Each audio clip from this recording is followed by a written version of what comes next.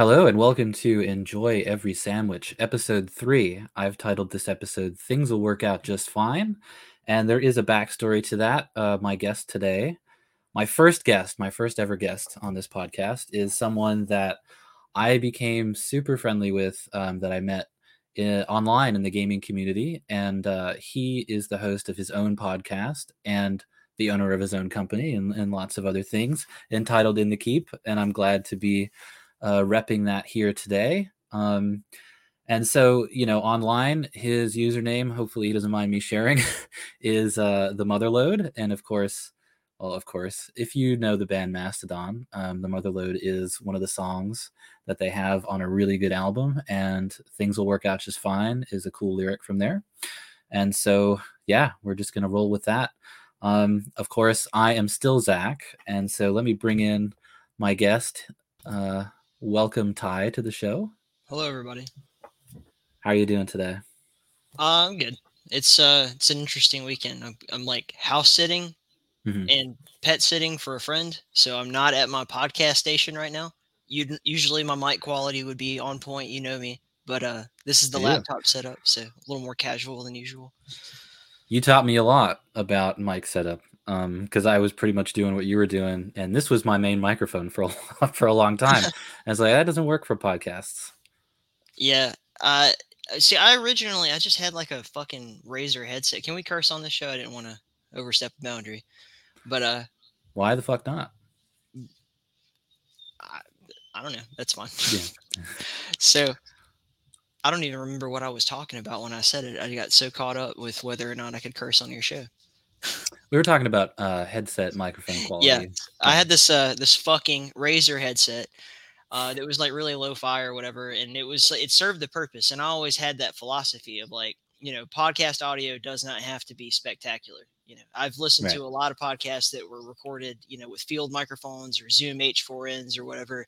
And, as long as it's clear and audible, I don't even mind some ambient noise. That's not a big deal to me. But, after a couple dozen episodes or so, people start talking about this kind of stuff, and you get feedback from your audience, and you get feedback for me. It was like, from the other folks that working around it in the Keep there. Nabe is if you've ever met Nabe, I think you have probably. I have, yeah. Yeah. I keep him around like as a friend because he will always just flat out tell me, how to fix things or what's wrong and not hold back on it. So yeah, he was just like kind of brutal with me. He's like, you need to invest in like $500 worth of microphone equipment if you want to do this professionally. And so that whipped me into shape. And yeah.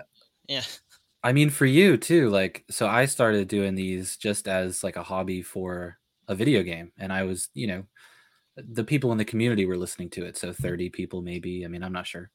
And so until you start putting yourself out there like you started, I think I was on like a very, very early episode, like maybe episode 4 or 5 or you something. You were super, super early. Yeah. Because at the time I was like scouring the world for all online, arena shooter, retro shooter communities. And the Multiplayer Doom Federation was like one of the coolest things going on. And you fit the bill immediately. Yeah, and so, well, why don't you talk about your podcast a little bit? So you speak to people all over the FPS world, right? Not even FPS at this point. Like the show has evolved so much since like when you were on, right? It started off literally. It was, I mean, in the intro, I was saying the show is all about arena first-person shooters, and then it became, like very quickly, like, but Dusk is really cool, and all these other cool games that the same people who play online Doom and Quake and all that kind of stuff also love, and I loved. So then I ended up talking to Dave Oshry and Fred Schreiber and like all these amazing people who like really brought that boomer shooter community and like the indie publisher boom that we've seen in the past few years together.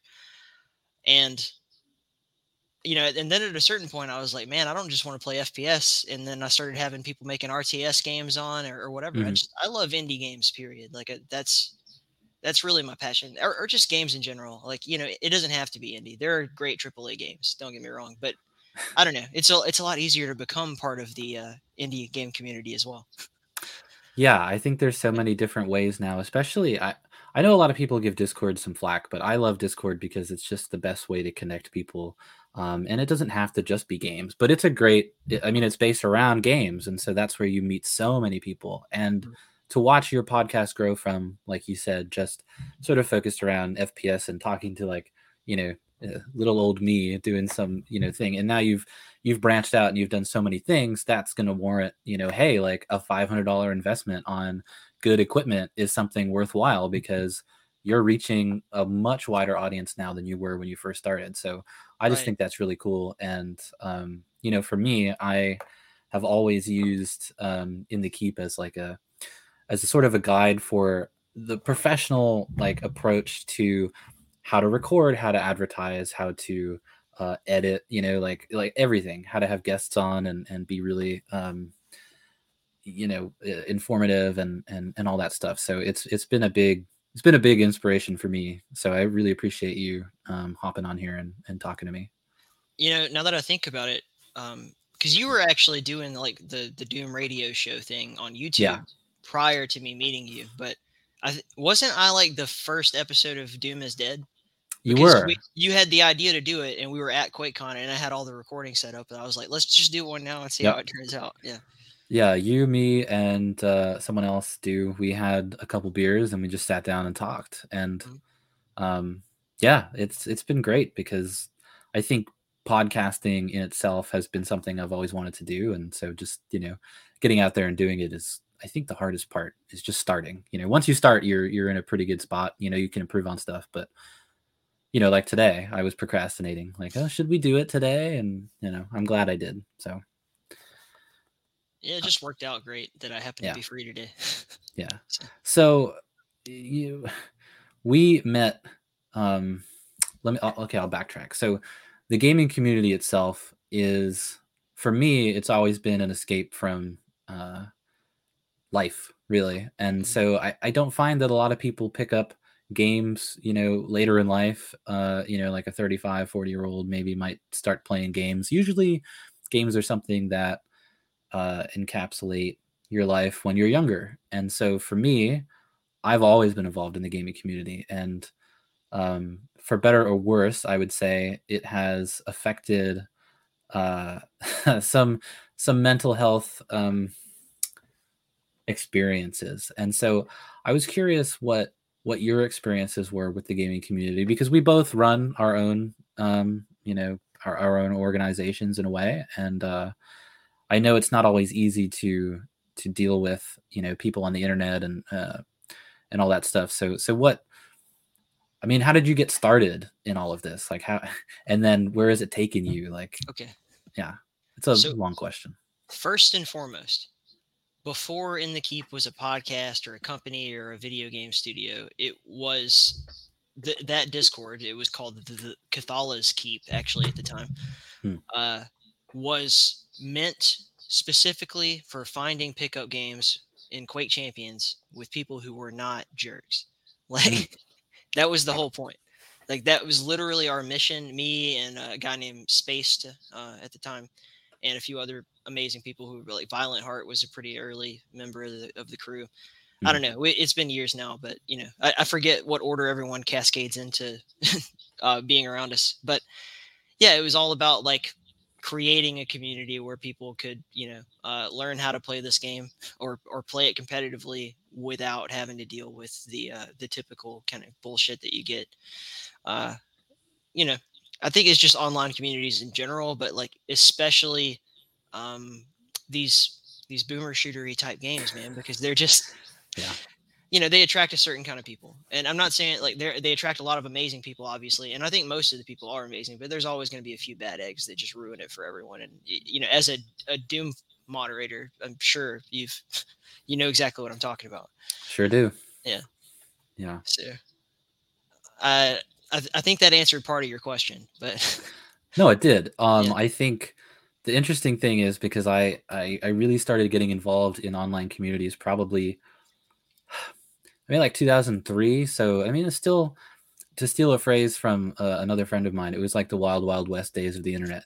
People were just Facebook wasn't a thing. There was really no way of knowing who the other person Right. was Right. behind a username. So people could just do whatever they wanted. They could say whatever they wanted. They could act however they wanted. And, for a young kid, 10, 11, 12 years old, very impressionable. Um, it you don't just turn off the computer and walk away. You don't realize that. You internalize a lot of that stuff, and it just becomes Yeah. almost like you're dealing with people in real life. It can be very harmful, I think, and I think that is still the case today, especially like with when you mention not even just the boomer type games, but let's talk about playing online in Call of Duty or playing. Yeah. Luckily Fortnite, you can't hear other people, but there's taunting and stuff like that. I mean, there's tons of games out I there. used to play a lot of CS:GO, and I know Yeah, exactly what you mean. Yeah. yeah, and it's just like I've gotten angry at games before, but I think some of the types of things that people say and do can be really harmful. And for me, I found that it really did sort of seep into my it seeped into my life because I would initially use games as an escape. Moved around a bit when I was younger, and so it was harder. It's harder to keep friends if you're moving around a little bit, and so I found friends online, but at the same time, you find people that just suck. And the more you use the online world as an escape, the more you come into contact with some of these people. So I think it's kind of like a yin and yang sort of thing, where it can really be great, but it can also really super negatively affect your life if you get involved in it too much. I've definitely met a lot of people. I'm not going to name any names because it might be people who but who have very clearly let their online thing that they do, whether that be like moderating some group of servers or whatever, perhaps writing the CAC awards. I don't know, but let it become like this thing that is just so much more. It's occupying way more of their life and their time than they need to. Um, Yes. and it's not like a negative thing about them. It's just that like, hey, you know, in the grand scheme of things, none of this shit matters. This is just video games. This is people having fun. And if it's causing you stress and like anxiety in your life, I mean, it becomes a real. It became apparent to me very quickly. One day when I realized like, oh, like if all I do is like make and work around games and facilitate people playing games, like that's all that time that I'm doing that, I'm not playing games myself. I'm not enjoying what I'm Mhm. doing. And so then what's the point, really? So there's a bit of that like give until it feels good, but not necessarily to give until it hurts. I Yeah. don't know if It's that makes sense, but interesting. It does. It's interesting you say that because I think I've also reached a point now where I don't play as many games as I used to. I am more in the business of organizing events and running things for other people to play games. And I wonder if all of these experiences that we've had as gamers have taken us to a point where or we're just power hungry, one or the other. But it's just taken us to a point where we don't want to play anymore. It's not as fun, it's not as enjoyable. Um, for me, I try to keep it I have periods where I get more involved than others, and I might disappear for a little while because it's like, you know what? Now that I've reached a point in my life where I can turn that off, which it wasn't. This is a fairly new development, I should Mhm. say. But reaching that point, I think is really difficult for people, and um, I just wonder, like, if I had never started, or if I had never gotten the urge to organize things, would I still be sucked into the world of that toxic gamer um, mentality? One of the things that I found the most fascinating, the thing that kind of drew me in when I was interviewing people like you and Flambeau and Do and that that crew of people who were Doom moderators or Doom players in the shitty days, like in the wild west of the internet, because I Mhm. missed out on that, man. I was not there. I feel like an anthropologist showing up to Mm, the yeah. ruin of the Doom community, talking to you guys, and then you're like the phoenix rising from the ashes. Was like that's how the narrative was flowing in my head, you know. Um, and I just found that such a, I don't know, an appealing story. And then I realized very quickly, like, oh no, this is still like a hot topic. I should probably stop talking about this stuff because I'm just pissing people off.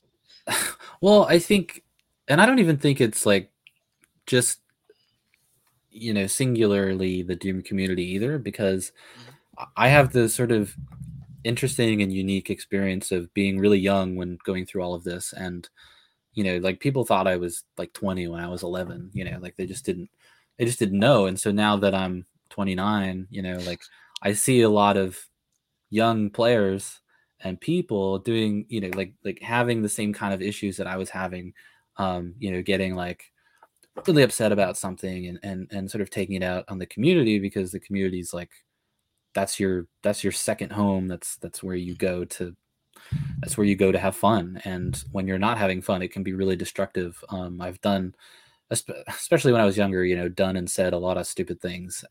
So I think my perspective from going through all of that is part of what I enjoy now about organizing and having a place where people can be respectful, because I sort of know what it's like to, to feel like shit and to let that all of these things control, your emotions. I've seen the paradox of small gaming communities where not very many people are always around to play. So a consistent player is better than no player, and then a shitty person who is a consistent player, you know, who is actively destructive to the community. They're like, well, we can't ban them; they're too important, Right. or like we don't want to lose a player. And then they go and if they do break up, then they break off into their two like almost simultaneous looking units, Mm-hmm. that sort of thing, and then it splits the community again. And that's just happened over and over and over again. And I've kind of given up on trying to be the guy who's going to fix that. I think I had my time trying to wrangle that cat. Yeah, I would say that I wouldn't say I've given up, but I thought it was going to be a little bit easier. I think, and maybe it's a microcosm of, you see this stuff happen all the time with companies and businesses and relationships, whatever, people go in different directions. And I think that's just maybe how people are. And, we can just do our best to create a good experience for the people who want to be involved in what you're involved in. But it's a lot of, I think it's hard to explain to people that aren't involved in the gaming community how this stuff can affect you, because like I said, for me, I've been doing this now. I've been with this one singular game. I have a lot of friends that I've known for 20 years, longer than I've known like real life friends. And there are incidents that happen where it's like a shock to your system. It's almost like losing. It's just exactly like losing a friend in real life. It's exactly like having an argument with somebody that you care about, and so on. And it can leave you just like completely blindsided. And so I think that's a hard thing to explain to people, that you can have those types of feelings and emotions and reactions to an online community if they're not involved in it. A lot of people just don't get it. Yeah.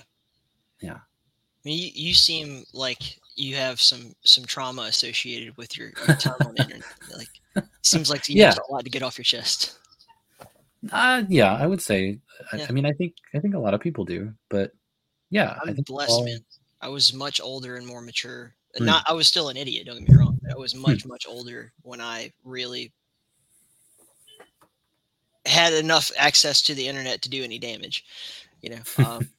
I mean, I had like Facebook and MySpace and crap when I was a kid, but the computers were just this. I grew up in Alabama. Give me a break. Like, computers are just these foreign objects. They just do things. It's magic. We don't question it. Like, yeah, well, I talked to some people about this, and even friends that I have from high school, when we would play games online, they just get so agitated, and so it draws you into, and you tap into these emotions, and it's like then you turn the game off and you move on with your life. And I think it takes a long time to separate those two things, especially I don't know, especially when like you're younger, like right now you can certainly do it, but I think I just think it's dangerous, and Yeah, I wanted to go back and talk a little bit about, right around the time that we met and I did your podcast. It was probably like 6 months later, I think that we met in person, and we went to. So there's a big convention that gets put on. It hasn't happened in person in a couple years, but QuakeCon, and we all flew out to Texas, which is where it's normally held, and it's just days and days of gaming. And we talked about this a little bit before the show started, but we just spent that entire time recording podcasts and drinking, and I don't really remember like large portions of that weekend, but I think, how would you say that your experience involved in, and maybe the drinking doesn't have anything to do with the gaming, it certainly did for me for a little while. I would pour like a glass of wine and do one of those radio shows that you were talking about, because I was just like, oh, it'll loosen me up. And then all of a sudden I'm completely drunk in the middle of it. And so I feel like they started to intertwine a little bit. But how is that experience for you? Because it felt like a lot. Well, at the time, and this is 2016, so not 2016, Oh, well, 2019. 2019, Yeah. 2019. Okay, so 3 years ago. I mean, I Mm-hmm. was 23, 24, and I don't know. I was kind of in that part of my life where I just drank all the time. Woke up in the morning, and ran and sweated it all out and did it all again the next day, and it didn't matter. Because I was in the Air Force, and I'm not trying to say that the Air Force caused me to drink, but it's no secret that there is a drinking culture surrounding the military, period. Mm-hmm. And so it's just like I was kind of always around people that made that feel normal and everything. So when I was at QuakeCon, like, I realized quickly that a lot of the people around me are having their big fun weekend, but I was just like, status quo, bro. You want a beer? Let's go. Let's do shit.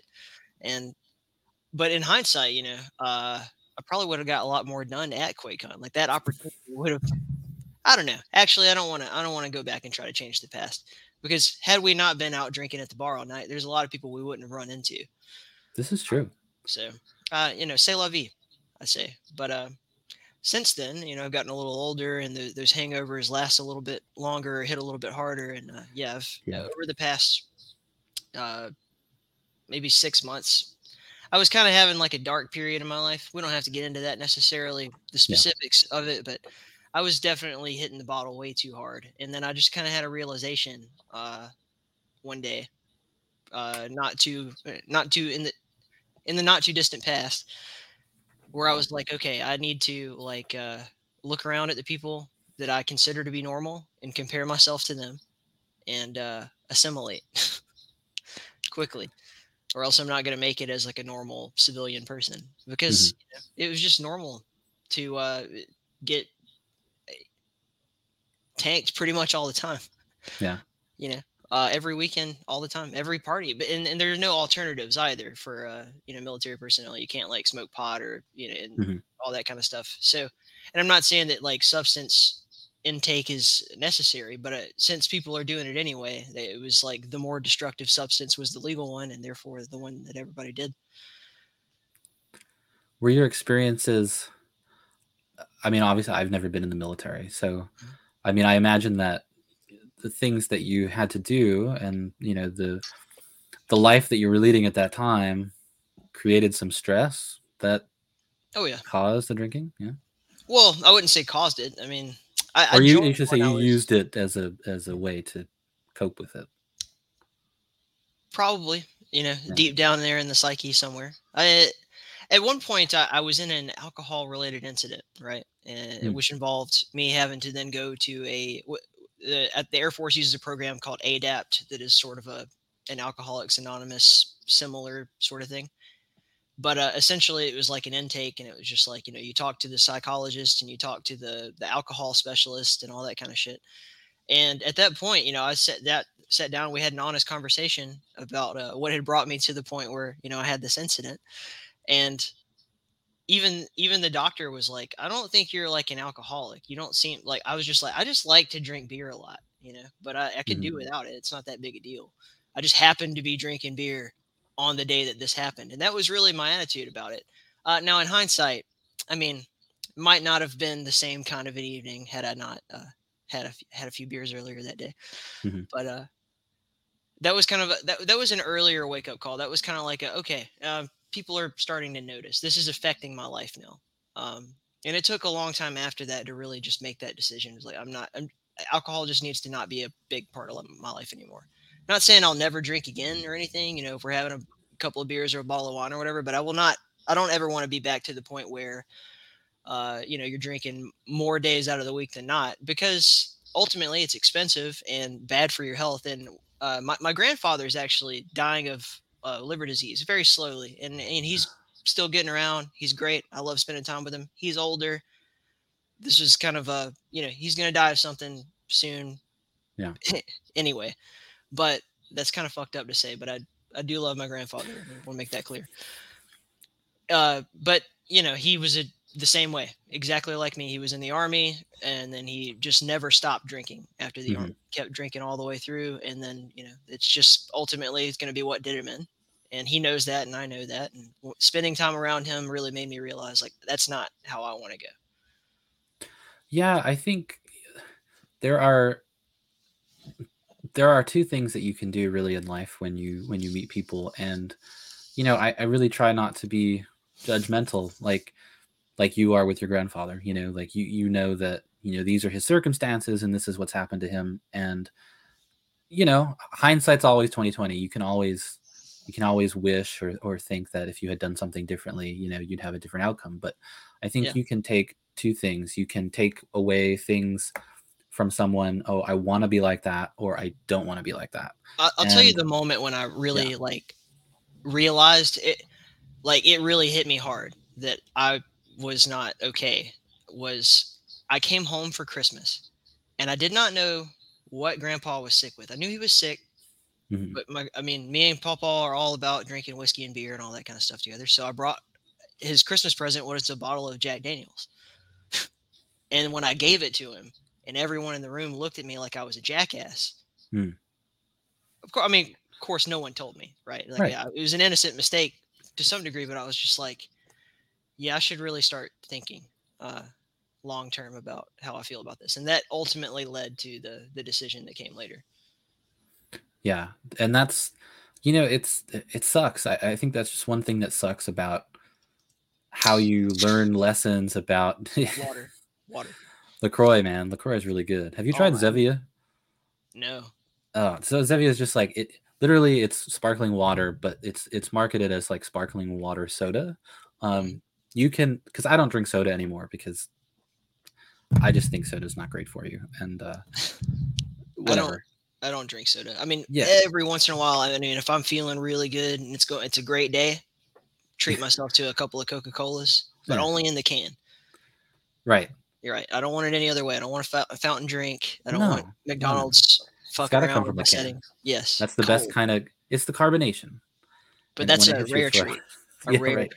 So Zevia has these flavors. You can get ginger ale, Coca-Cola, Mountain Dew, whatever, and they don't call them that, but they taste exactly like soda, and it's all like plant-based, healthy stuff. So I don't even want it to taste like soda. I like LaCroix. I like that it's virtually LaCroix's good.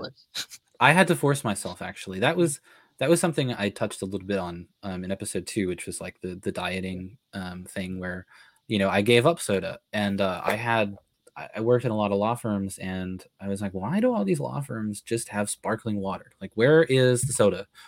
Where are all the good drinks? And so the first couple times I had like LaCroix or whatever, I spit it out. I thought it was awful. And that's just a healthier alternative, and it gives you the carbonation that you so desire with soda.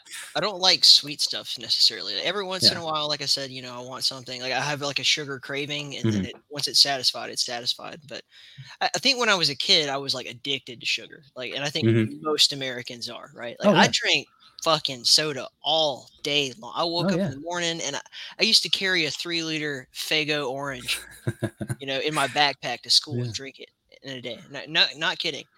But that's just, we never like talked about nutrition or like or how your physical health affects your mental health. Like that correct was never a conversation until I was an adult. Not right. really.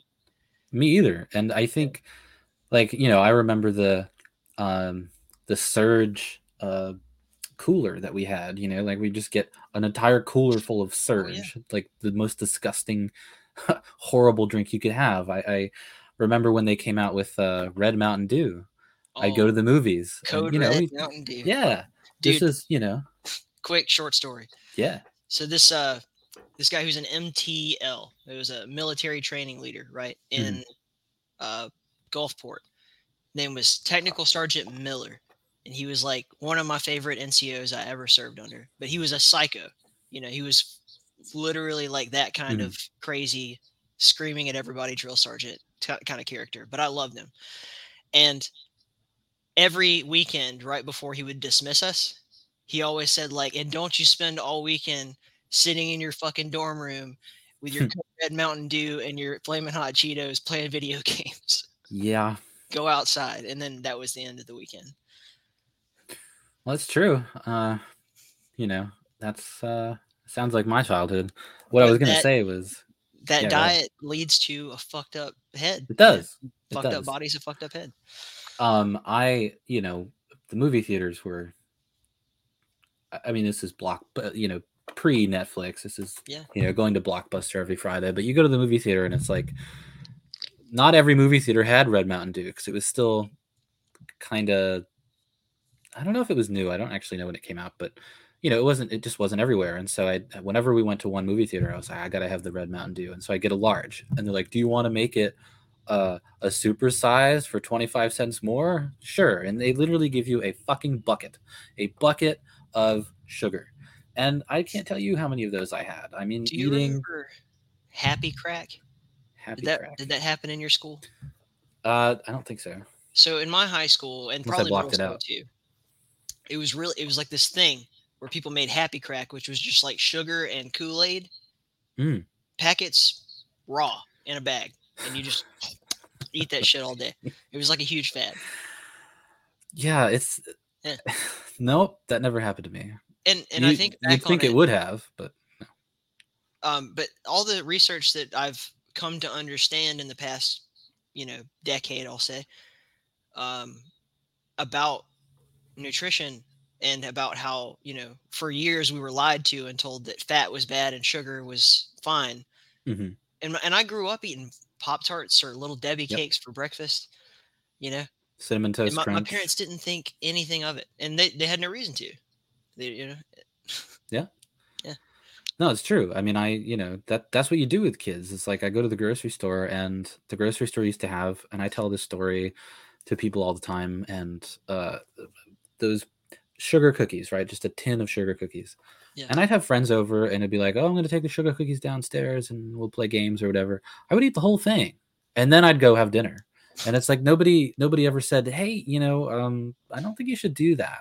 Mm-hmm. And it wasn't until right around 18, 19, I said, "No, you know what? I don't look like Brad Pitt, and I'm not anywhere near close. So maybe I should try to be somewhat healthier here." But it's a big problem because how many people get made fun of because of their weight, and how many people get made fun of just because of their appearance? I mean, that can severely affect you forever. And I think even when I read stories about people who have like massive weight loss, someone that's completely transformed who they are and how they are, they still they can't be comfortable in their body because they just endured years of saying whatever it is people hearing whatever it is people say to them. But I think it's still a super huge problem. I mean, I went to Burger King this morning. I went out drinking last night, and on the way home we got Burger King, and like, it's totally normal just to have bacon and cheese croissant. Yeah.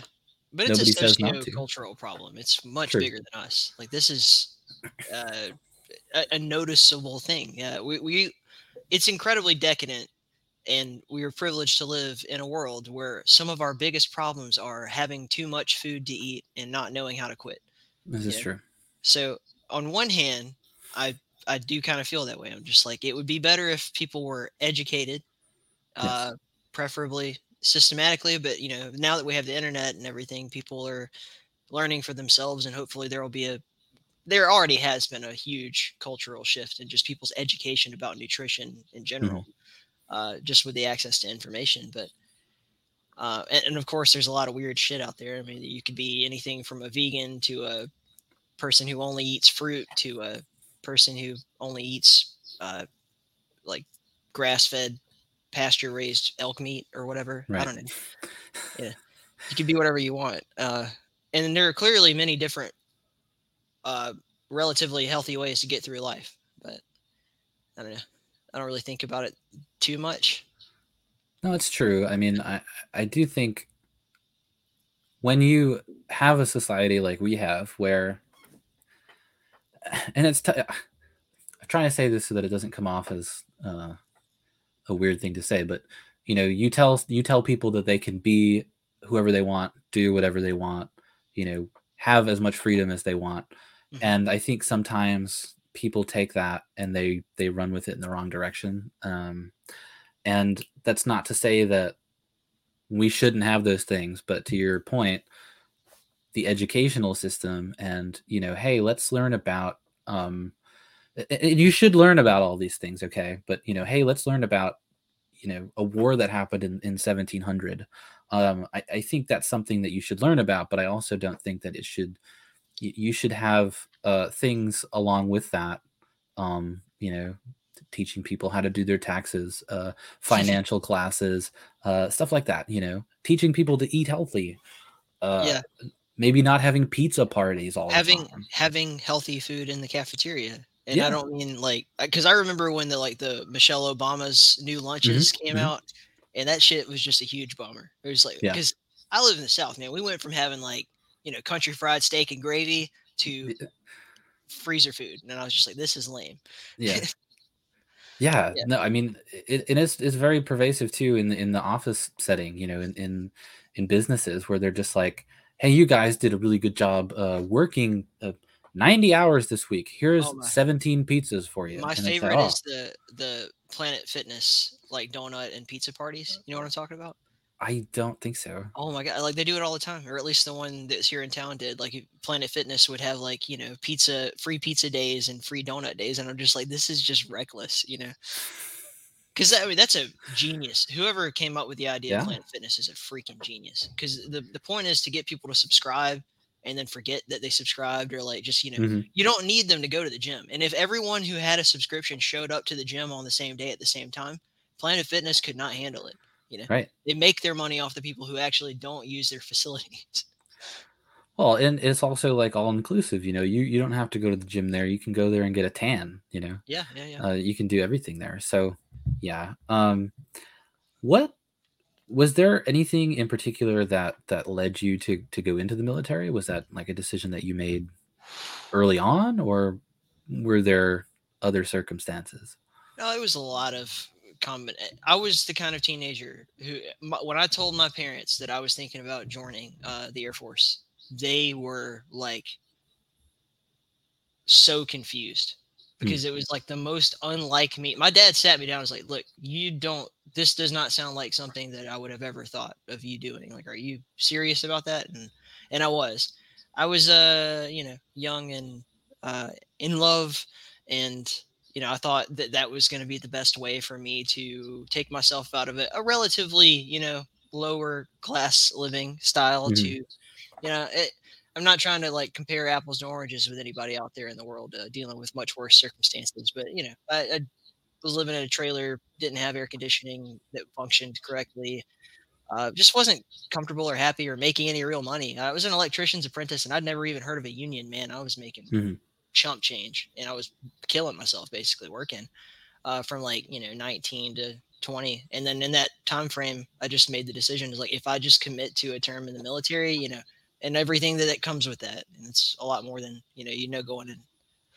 But that my life would be better. When I got out, I would have a GI Bill and I would have some stability. I'd have a couple of years to just grow some financial stability that I'd never, even dreamed of having.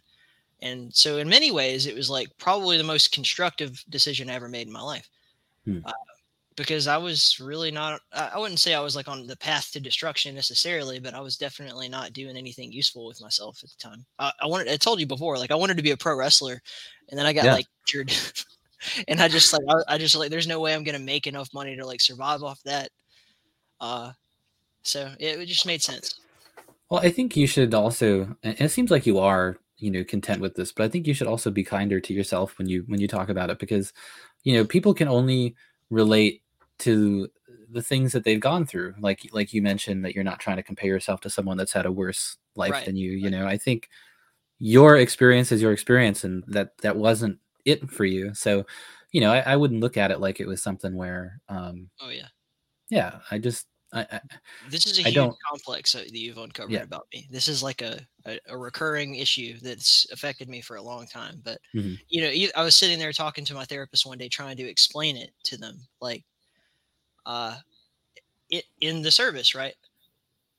My mental health issues in my mind felt like something I needed to keep to myself because in Mhm. my head, I'm thinking there are other service members who need this stuff and Yeah. these resources far more than me. I should not be complaining. I should be glad that I'm not in their situation. Mhm. And it took a very long time to just kind of do what you just said and say, no, my problem is a problem. And regardless of whether it's better or worse or whatever than anyone else's, it still needs to be solved. And so, yeah, that was I think that anyone could just take what you just said, quote that, and live by those words, essentially. Well, I think it's so fascinating to me because now that have started doing this, and I've really been sort of scouring the internet and looking for different stories and things that people go through. It's so funny that you talk about Ida when you said that you don't need this as much as the next person does, so I'm just going to internalize it and try to move on. Same experience with me, and I think that's the same experience with everybody, and it's just a real eye opener to know that you're not an insane human being, and that Right. everybody, or at least lots of people, are having the same problems that you are. And so it's like you're not doing yourself any favors by not getting yourself help. Right. It's a really hard step to take. And Even while I was getting therapy, I yeah. would say things like, I would constantly recite that, like, I shouldn't be in here. I shouldn't be bothering you with Mhm. this. I know that there's someone else who should be in this seat right now, and I'm taking up valuable time and Mhm. resources. And that was really kind of my headspace about it. And also, I just didn't want to admit to myself that I had an issue. Yeah. Uh, I was very aware of the fact that like depression and anxiety were ruining my life, but for some reason, I just denied that for a long, long, long time.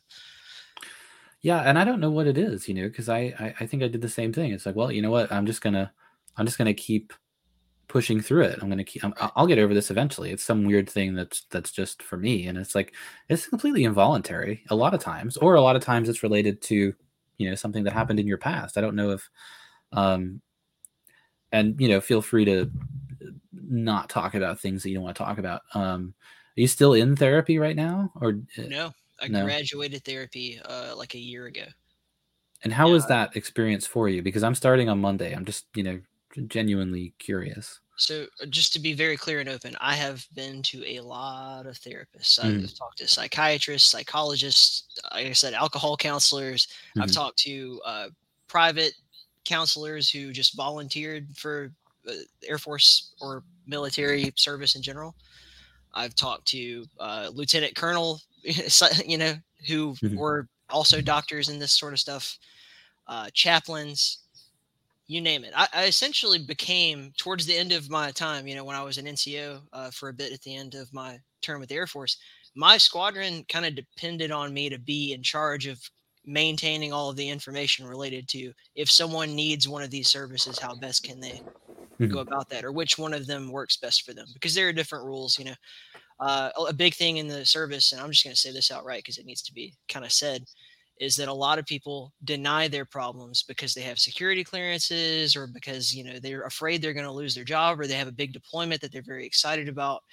And I understand that, like, it just is what it is at a certain point, but it's better for you to be safe and grounded than to go off. And I think people should also kind of realize the personal responsibility that comes with that. Like, if you know that you have some serious mental health issues and you're hiding that, and then you're downrange with someone or or you're in charge of a big mission that could affect a lot of people's lives and millions of dollars in government assets or whatever, Mm-hmm. and you're not being honest with yourself and your peers about that, I mean, you could really cause a lot of issues. And I've seen some, people really melt down, but I've also seen some people go get the help that they needed. Oh, that was a lot. It's kind of stressful to think about, but yeah, it is. And obviously I don't have those experiences, but something that struck me about it was, shit, I just lost my train of thought. I'm going to cut that out probably. What I was going to say, let's just keep it going. Yeah. What I was going to say is that because I had been very open and honest with everybody about just how experienced I was with getting different types of therapy throughout my time, and I've, like I said, tried all of the different kinds you could do it pretty much. I was just like a valuable resource for people. If somebody was having a problem, I was just like, hey, let's go chat outside where nobody can hear us, and I will point you in the right direction. Mm-hmm. I'll get you the help you need, or I'll tell you how to get it if you are willing to go get it, that kind of thing.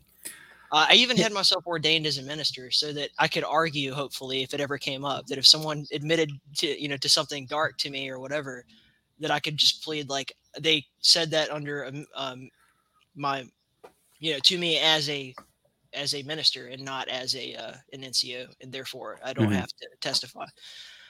That's how serious I was about trying to help my peers. Yeah. Yeah, that's a huge step to take, and I think it's something that not only helps them, but it helps you too. I think when you talk about personal like accountability and being honest with yourself, I think at the end of the day, like I know for me, I a lot of times will take or look for validation from other people, and I've done what I feel is a lot for myself to improve my life and improve my mental health and state and all that. But I think definitely you can get caught up in making decisions in your life for something that's not you, and something that whether it's another person or another thing or whatever, at the end of the day, you have to be able to make the decisions for yourself, and you have to be comfortable with yourself. And because all of these things have potential and possibly will sort of fall to the wayside, and what are you left with? You're left with thoughts in your head and the decisions that you've made. And so I think that's a really tough thing for people to do, is to realize that all of these things, all of these improvements that you make are not for other people, they're for you. Mm-hmm. And that's for me, that's still something that I'm working on, because I think I don't know, I think you just find yourself in these situations where you have something that you feel like is your purpose or your passion or whatever, and when it doesn't work out, you find yourself just sort of like wandering aimlessly, and yeah, it's just a tough thing to do, is to set yourself sort of free of all of that, and to be comfortable with who you are and your shortcomings and your strengths and all that stuff. I really think that at the end of the day, we all have to realize that there's no cure to any of this Mm-hmm. stuff. There's no magical drug that's going to make it just suddenly better. Mm-hmm. At least not in my experience. I was on SSRIs for like a year. I know it was a weird experience, but there's really nothing that's going to make everything better except like identifying the problem and solving the problem at the root of it. Or at I've least been on them for 5 years. I would say, if I had, one way to really put it, mm-hmm. is to just be patient. Like, you have to learn how to just accept yourself and be patient with yourself, and yes. not like meditation was huge for me when I got into meditation, and I still do it all the time. I'm not talking about like, chanting Buddhist monk stuff or anything. The practice of mindfulness in general. Mm-hmm. And part of that process is, people will say things like, clear your mind, or only, just breathe in and out and only pay attention to that. And it doesn't matter what you're focused on. The point is that you're focusing on something. And when you realize that your mind has drifted away from it, instead of getting angry at yourself and saying like, oh man, I was supposed to be focusing on whatever, and then like starting that cascade of drifting destructive thoughts. If you can just say, I now notice that I have stopped counting, and now I'm going to go back to counting, and then you Mhm. just reassume doing what you were doing. That alone, just that basic little principle. I mean, it gave me so many tools to build on in terms of that. So now, like, hey, let's say I fall off the bandwagon like a month. You hear like, oh, Ty's drunk again, hanging out in the hell forward. You know, saying bad words on Twitch with Bridgeburner or whatever. Let's say you did hear that. Um, I remember when I was in therapy. Another good example of just a genius thing that my therapist told me was, well, actually, I think I said this to her and then she just approved. But I had quit smoking for a long time. Like I was off nicotine completely, and I was Mhm. very proud of myself. And it was probably like maybe a year or so, and then I fell off the bandwagon hardcore. But for the first time in my life, I like realized that I wasn't angry at myself. Because usually when this happened, it would start that whole downward spiral of like, I'm a fuck up, I've just ruined my life, and now I'm Mhm. gonna die of lung cancer. It's gonna cost so much more money, and I just can't quit, so I'm pathetic and all that kind of thing. But at that point in time, I just said, you know what? I think that when I get ready to, I'll try to quit again, and I'll just be patient with myself, and I'll probably go through periods in life where I do and don't use nicotine, and as long as I'm okay with that and I recognize it for what it is, I'm not going to judge myself too harshly. Now, that doesn't mean I don't still want to quit, but as you can see in Sure. this podcast episode, I'm not there yet. Yeah. Well, and that goes back to what I said about being kind to yourself, because for me, I've had some things, recently, fairly recently, that have affected me a lot, and Mhm. I did the same thing, downward spiral, all of these things. And so then I try to look at the situation that I'm in, and all the things that are I want to be good to myself, right? So I work from home, and if I want to have a 1 hour catatonic state, where I just lay in my bed and stare at the ceiling, and I try to heal from whatever it is that I'm going through, I can do that. And that part of it is really good for me. And a lot of people would say, oh well, you're wasting a lot of time there, you're not doing anything, you're not being productive. And it's like, well, you know what, I am being actually very productive. I am Yeah. healing my own problems and my own mental health. And I think you just have to understand who you are and what you need, and you shouldn't have to apologize about any of that to anybody. So I think whatever your process is, however you feel comfortable, finally kicking nicotine or whatever, like that's the process you have to take. That's the road you have to take. And Yeah. I think you've done a lot of good work on yourself, just based on this conversation. You're doing a lot of good stuff. So don't sell yourself short either. No, I was just saying to someone else the other day, like I recently kind of had this epiphany that like in the concept of like nirvana and like you're ascending to something closer to Hmm. understanding and universal knowledge or whatever.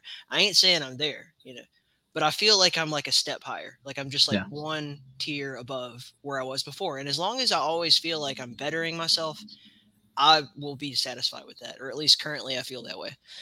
um because like I said, man, just my entire life, uh is for as long as I can remember, I was just so crippled by being worried about everything all the time. I Hmm. was the kind of kid like where if I forgot to bring my homework home to do, I would cry and like have my mom drive me back to the school to go get it. Like I was Yeah. terrified, of ever doing anything wrong. And then that sort of idea pervades up until I was a teenager. And then when I realized that when you can do things wrong and not get in trouble for it, Yep.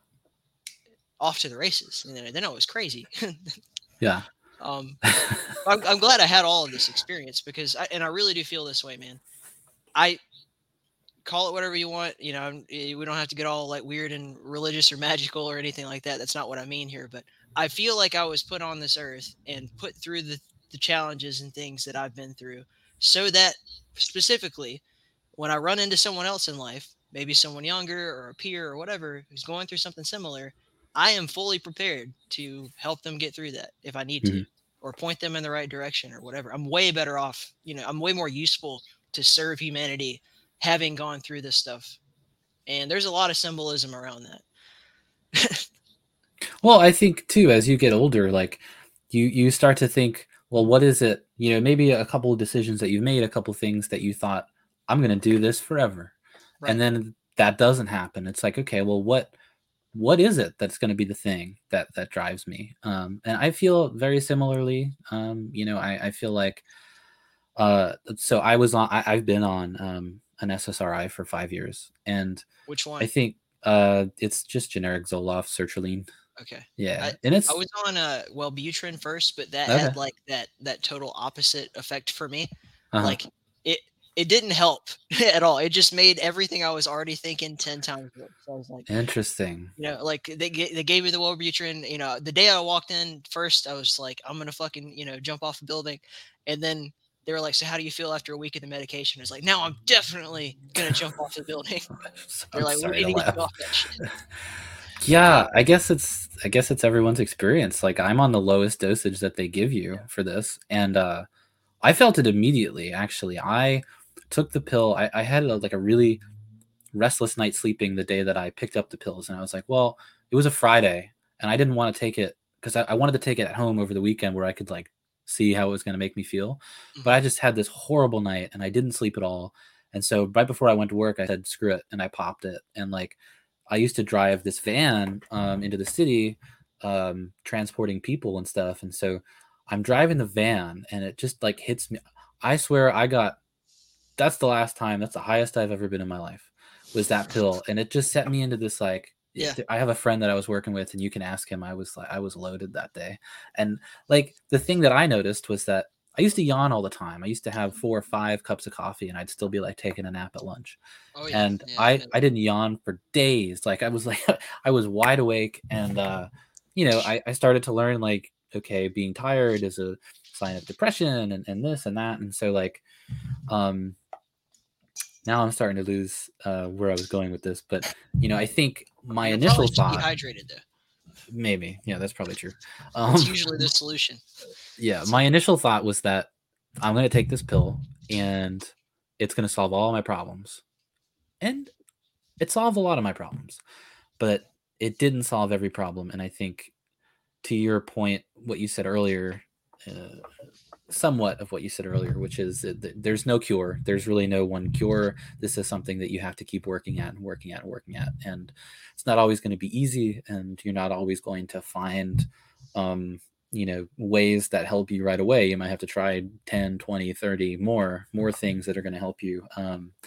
And so for me, I'm starting to realize like doing this, talking to people. And again, it doesn't matter if 5, 10, 1 person watches this. I think for me, this is where I'm starting to feel really comfortable, which is talking about, these things that people go through and realizing that we're all kind of the same in a lot of ways. We all go through a lot of these things and we all feel a lot of the same things. And, just getting a chance to talk to people like you and hearing their experiences and stuff.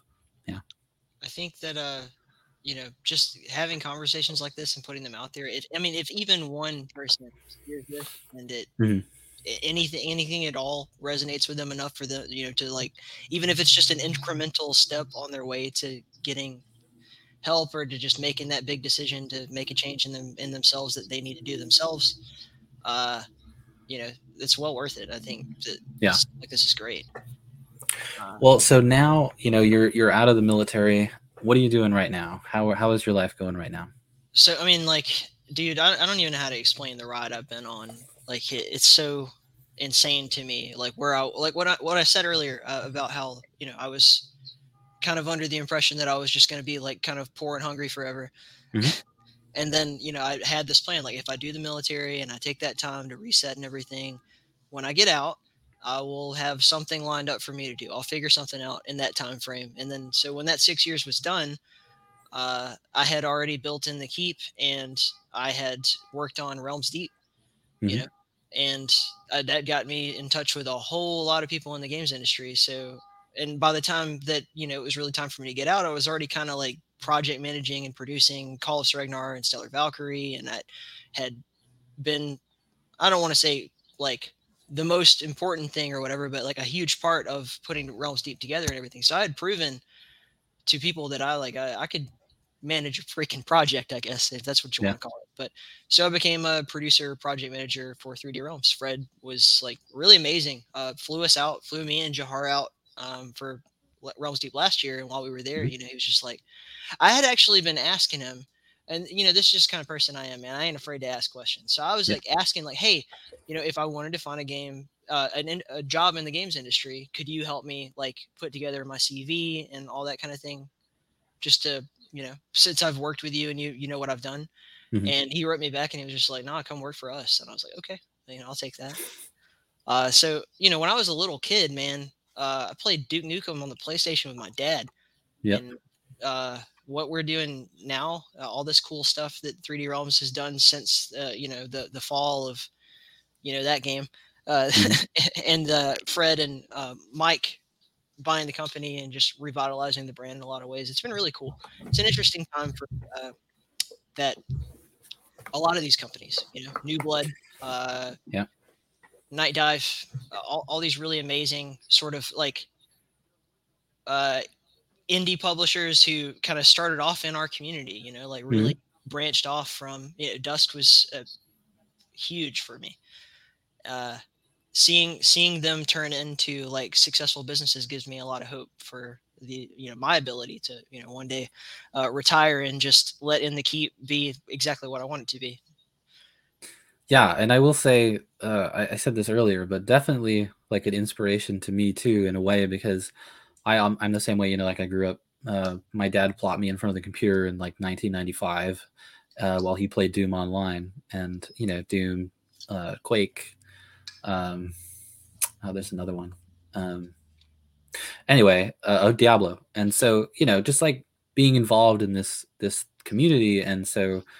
For me, the coolest thing I ever did was the QuakeCon 2020 with all those people and all that stuff, and we did that. You were fucking King awesome Dimes commentating on a lot of also. stuff. Yep. Yeah.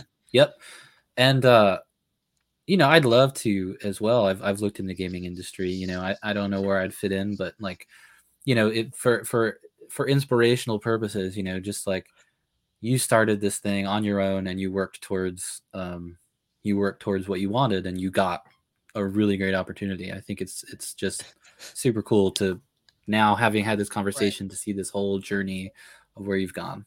Don't be afraid to ask questions. That is what's wrong. Oh, I bother people all the time. I know that's what people are doing wrong 99% of the time. It's like, because every time I try to explain the situation that I found myself in, people are like, "How did you do that?" I was like, I just asked a lot of questions, man. I was not afraid to be at 4 a.m. in the morning and message someone like John Carmack and say, "Hey, do you want to be on my podcast?" And even though he said no, I got a reply. And over time, it's like once I'd built a pretty good library of people, and I've always kept it like I've told you this, I think, from the jump. Like, no matter how big the guests get, I'm still gonna have like super indie stuff on here. I still want to talk about the Doom community. I still want to talk about mods. I'm never gonna get away from that, or at least not in my current forecast of my vision of the company. But when I can point to like, well, look at my catalog and see the other people on here, and people take the show a lot more seriously than they would if it was just, a bunch of people they never heard of. And there's nothing wrong with people you never heard of, but that's not how you draw in an audience. Right.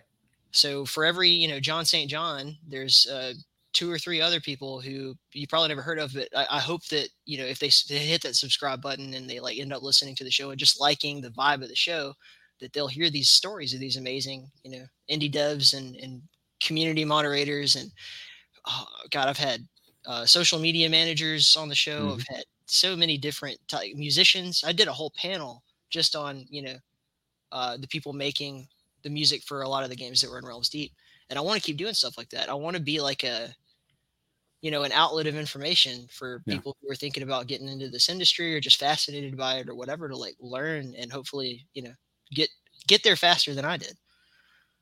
Well, my favorite episode of In the Keep is you did an interview with this guy named Human Bones. Yeah, mine. Yeah, episode 5. Well, it's been really great. I just want to thank you again for coming on here and talking to me, because I know that this stuff's not easy to talk about, and I'm working on how to properly structure a conversation, and maybe I take things in some weird directions sometimes. But I really learned a lot about you, and it was just great to have you on, and I want you to be able to plug all of your stuff. I tried to wear this shirt for you, but plug away all of wherever we can find in the keep and all that stuff. So the big thing right now is the two games that we're working on. So Call of Seregnar, you can go to callofseregnar.com. You can find it on Twitter at Call of Seregnar. But if ultimately make your way to one of the store pages, probably Steam or Itch or whatever you prefer, and hit the like and the wish list buttons and all that stuff. That would be great. Also, my baby, my like brainchild in many ways, but also a collaboration with the Scumhead and Uber Gawai and Tristan Clark and all these amazing people. Stellar Valkyrie is I'm just so excited about it, and it's a Doom Engine project, so I think you would like it too. Maybe there'll be some crossover in the audience. I don't know, but if you like space birds and bounty hunting and stupid dad jokes and animal puns and also shooting things, I think that you will really enjoy Stellar Valkyrie. Otherwise, if you want to check out the podcast or any of this stuff, inthekeep.com is your destination. Awesome. Well, once again, thank you so much. I really appreciate it. Had a great time talking to you today. Thank you, man. I really appreciate it. All right.